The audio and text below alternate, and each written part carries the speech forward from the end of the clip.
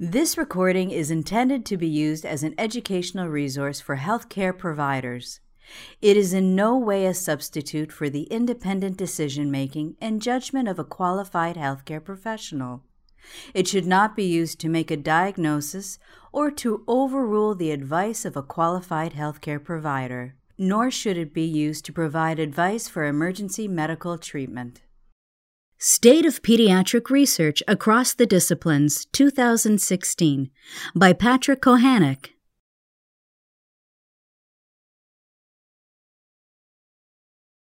Thank you very much, Peter. What a wonderful introduction. I've already learned a lot this morning. I thought a few weeks ago I was asked, could you summarize research in the field of pediatric critical care? And I said, wow, I don't know, but I'll give you some thoughts about it and from what I've seen. And I'm going to use the journal in my own area of interest to hopefully kind of stimulate you to think a little bit. So in the roadmap of this, we'll talk a little bit about the perspective of this as the journal editor and also the perspective of this as an investigator. Many have said, oh, doom and gloom. Pediatric critical care research is pitiful. You've just heard all we have are meta-analyses, and all journals have a relatively low impact factor, and our research is barely a blip on the funding radar. And you could take away and walk away and say we're doomed. But I think, why don't we go to the PCCM editor's secret office in Pittsburgh to try to get some answers, okay? And there it is, the Bat Cave. And I think to really get answers, let's first take a look at how the editor decides what gets published and what gets rejected. And you'll see there I am. If you look really carefully, you see there are two little buttons there. And if you zoom in on them, you see the answer, okay? And all kidding aside, the journal is truly growing. It's growing at an incredible pace. And I believe very strongly, it's a reflection of the amount and the quality of the new research in our field. I joke because to my editorial assistant, we'll be looking at a paper that we've just rejected. And we said, 10 years ago, that would have been a feature cover article. And it's true. It's not just that we're getting attacked by all these papers. The quality of what is being submitted is remarkable. And here's some actual evidence of that. Here are citations of PCCM in 2015. I think we've really hit an amazing spurt here. And you can see this is right off the Institute for Scientific Information website. Wham, 2015. We're just taking off. And we're really on pace. And look at submissions. Last year was a record submission at 640. This year we are on pace for 828 submissions. And I think if you think back of what I've said so far, thank goodness we went to monthly publication this year. Otherwise, I'd only be able to push one button. Anyway, the investigators in our field, I think, have produced some supplements to the journal that if you look at them, I think they tell us a lot. We heard a little bit about the pediatric ARDS definition supplement, and it's had a lot of social media attention. It's controversial. It's been a great dialogue, and I think very important. And I'm really pleased to say that for many years now, the most downloaded and hit-on document in the journal has been the Pediatric Head Injury Guidelines. And I think both of these have done something that they're stimulating our field to try to do more studies. If nothing else, they've said, look at the holes. And we've embarrassed ourselves and said, we need to do something about what Peter was saying in the opening statements. And we feel very proud in Pittsburgh in the traumatic brain injury arena with ADAPT, really trying to take and do something about this. And In August, keep your eyes open for something very special from the Pediatric Cardiac Intensive Care Society, a 41-article supplement on the state-of-the-art in pediatric cardiac intensive care, spearheaded by Ron Branicki. It's one of many special things that we are trying to do with the Cardiac Intensive Care Society, and it's pretty unprecedented, a 41 manuscript supplement, and you can imagine we turn these around like lightning, and so you are getting information, unlike a textbook several years down the road, right at your fingertips, and I think you will find it to be something really outstanding. What has generated the most research? I think if we look at what is getting into the journal, you'll get a clue as to what's happening with research in the field. And number 1, 2, 3, 4, 5, quality and safety. We have been getting bombarded with quality and safety, and to some extent you could argue it's a trainee or a fellow project bonanza. But I've been pretty pleased at the quality of this, and people have really taken this with great seriousness and really tried to turn it into an academic domain, and topics such as nosocomial infection and what I'm calling PICU mechanics, things like how to best round, etc., are really getting a real examination now in a scientific manner. Acute kidney injury, holy smokes. 10 years ago, we had almost nothing on the kidney, and now with the new definitions of acute renal failure and the new biomarkers, we're getting, I guess you would say, a steady stream of articles. Sedation, another area. And by the way, the numbers of articles you see there are what has been accepted in the last 12 months, just to give you a real numerical feel. Protocolized versus individual, we've heard a lot about that. Delirium, very, very hot topic that has been heretofore for the last few years, largely just allowed to happen. Withdrawal, of course, has been there all along. Propofol and Dex drive a lot of this as newer approaches. Traumatic brain injury, I mentioned. The guidelines, as I like to say, threw down the gauntlet. And people have been really working at multiple places to try to fill in the holes. And ECMO. We opened a section a few years ago on extracorporeal support because we were getting a lot of good papers on ECMO. By far and away, the most important and interesting question that you all seem to have is, what's the best way to anticoagulate on ECMO? It's a very controversial topic.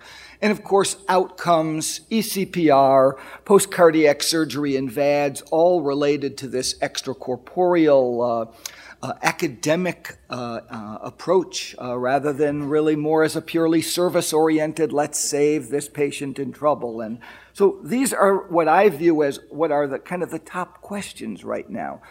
Some of the things that you'll be seeing in 2016, more on ARDS and sepsis, cardiac arrest. Ultrasound, as you all know, is not only there for the caregiver at the bedside, but it's becoming an academic discipline, and people are really trying to do science with it, and it's terrific.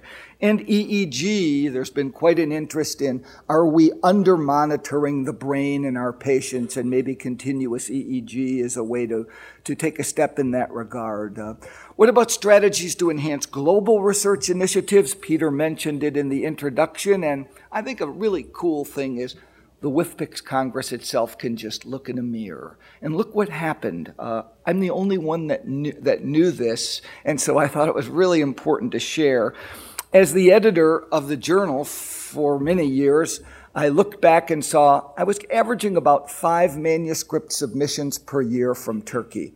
Since the World Congress in Turkey, I have had 20 manuscript submissions per year. So hats off to the WFPICS Congress. What a dramatic impact on research and interest in critical care locally and in stimulating. And I think that's really a fantastic thing. And I can feel the excitement from Turkey in the submissions that are coming in. And I think that this is a really special thing. And I thought it's a very cool thing to share. Well, what about as the perspective of an investigator?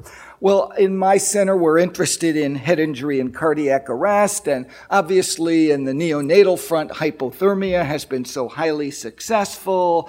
You can look at this anyway: death or disability, neurodevelopmental outcome, longer-term outcome, even imaging effects, and why such a struggle for us? And we heard, again, in Peter's comments, what I call daunting heterogeneity. There may be important developmental differences, but the heterogeneity is so key because the adult intensive care people are suffering the same fate. And we look at FAPGA, and people have, tried to dissect out FAPGA. What a great piece of work by that group. And one of the things that it shows is, look at, about half the patients have all kind of pre-existing conditions, so different than a neonatal, homogeneous type of population. And this is not only true for the patients, but also for us. And the classic, of course, always is Guy Clifton's traumatic brain injury trial, where despite protocolized care, the fluid balance ranged from negative 10 liters to plus 20. So the heterogeneity hits us on multiple fronts. So it's really difficult to detect an 8 or 10% difference. This was brought to our attention many years ago, and I was pleased to see in Pediatric Critical Care Medicine. The UK Pediatric Intensive Care Study Group published an article looking at traumatic brain injury and said, we estimate studies designed to detect reductions in ICU mortality will require greater than 320 children per arm. And although this figure may be higher, it's a conservative estimate. And indeed, specifically, with a baseline mortality of 24%, assuming an 80% power, a goal of a 15% a reduction in mortality to 15%, they said they would need 640 patients and felt the trial wasn't even feasible over 6 years in the UK. I mean, they told us this, and I think we've seen that kind of thing. But is there hope? I think there is hope, and I hope to present it in a few ways.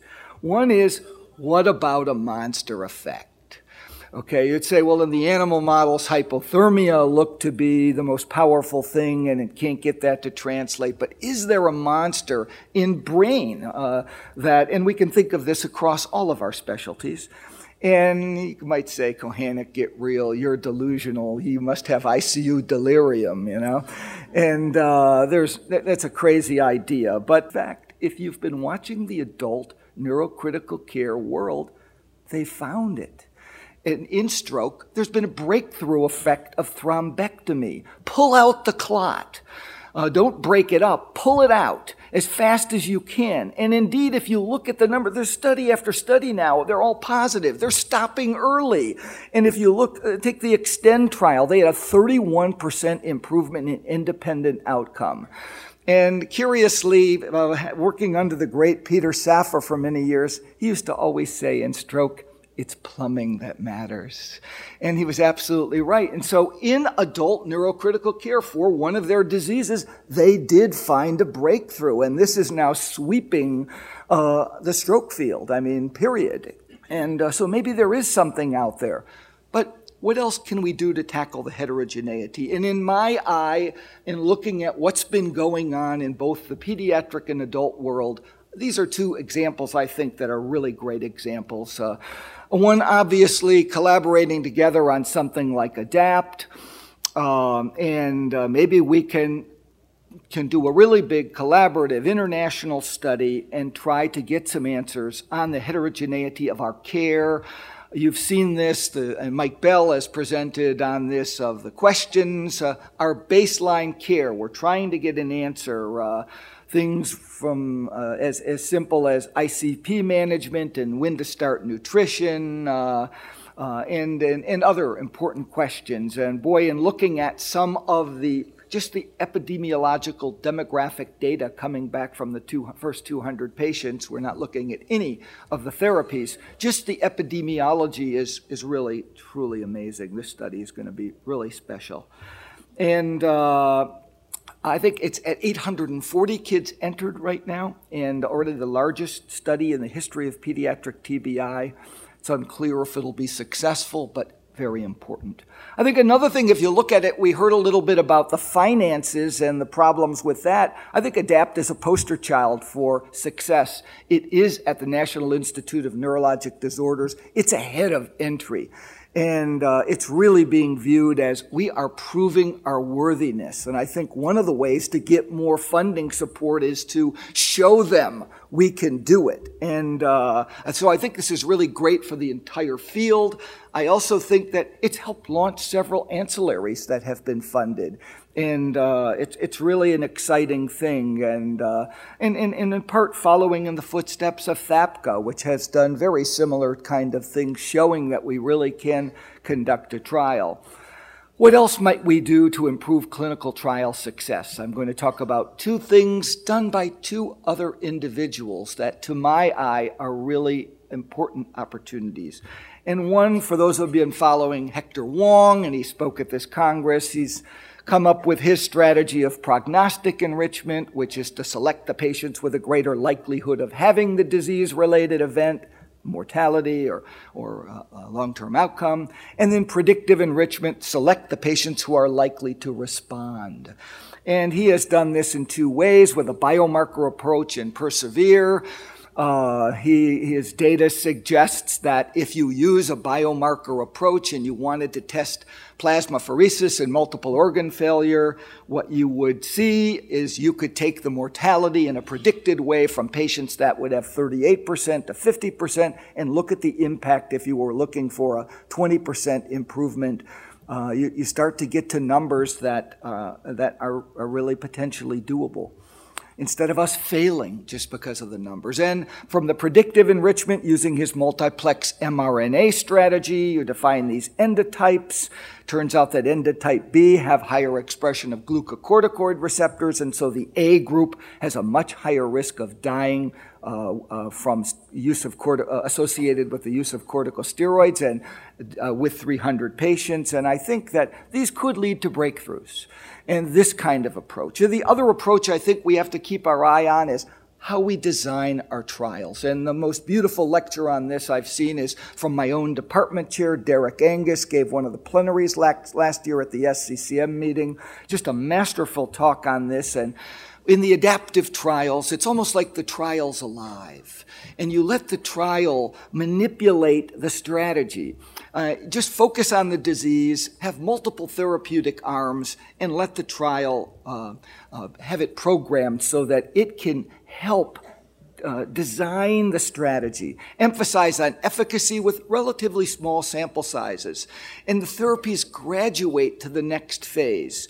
The classic example of this is the I-SPY 2 trial, if you're interested, and the overall strategy is something like this. This is what we do now, randomize 50-50, A greater than B, and at the end we're 95 or 99% sure that A is greater than B. But in an adaptive response trial, here's the strategy. You get the data back part of the way through, and a statistical model then says, hey, we need to change the randomization rule. And I'll show you here how this can impact the trial. So here's a planned trial of A versus B in 400 patients. They enroll 40 patients, and the data comes back looking like this. That you can see, wow, it looks like therapy A is doing better. And so the computer says the probability at this point is 78% that A is better. Let's start randomizing more patients to A than B. And when you do that, after 80 patients, you see that the probability is 99.9% that A is better than B. And so with 80 patients rather than hundreds, you stop the trial. And it's a faster answer, fewer patients exposed to the inferior therapy, certainly less costs. And this can be done with multiple therapies simultaneously, and this is what's happening in the cancer world right now. And I think they're struggling more with how to decide how to publish these types of things rather than, is this a good design? And Derek suggests this is a way of really fusing research and healthcare, that you are actually exposing fewer patients to an inferior therapy, improving healthcare at the same time as doing the research. It's a really nice strategy. And the final thing, Dr. Rimmensberger said in the beginning of this, the issue of collaboration, and I really feel that collaboration is flourishing better than ever before in our field. How can you not see this? It's really impressive. And in our own place, Erica Fink has been working on Pangea, the point prevalence study, to try to look at the burden of neurological disease funded by the Laerdal Foundation. And it looks like something on the order of, in the 107 ICUs, about 19% of the ICU patients are neurocritical care disease patients. And I don't plan to talk about all the findings of the study, but just as an example of, I think we are working together, and in neurocritical care, we're going to start getting some of the key basic block information. So I really feel, and this is just a few of them, that there really is victory through collaboration. And I really view the time right now as a very positive time. It is a golden age for us in research, and I think we're starting to get some questions. Let's not rest on our laurels. Thank you very much. This recording is a production of Open Pediatrics, a free and open access resource for pediatric clinicians worldwide. For more pediatric care materials or to join our global community, please visit our website at openpediatrics.org.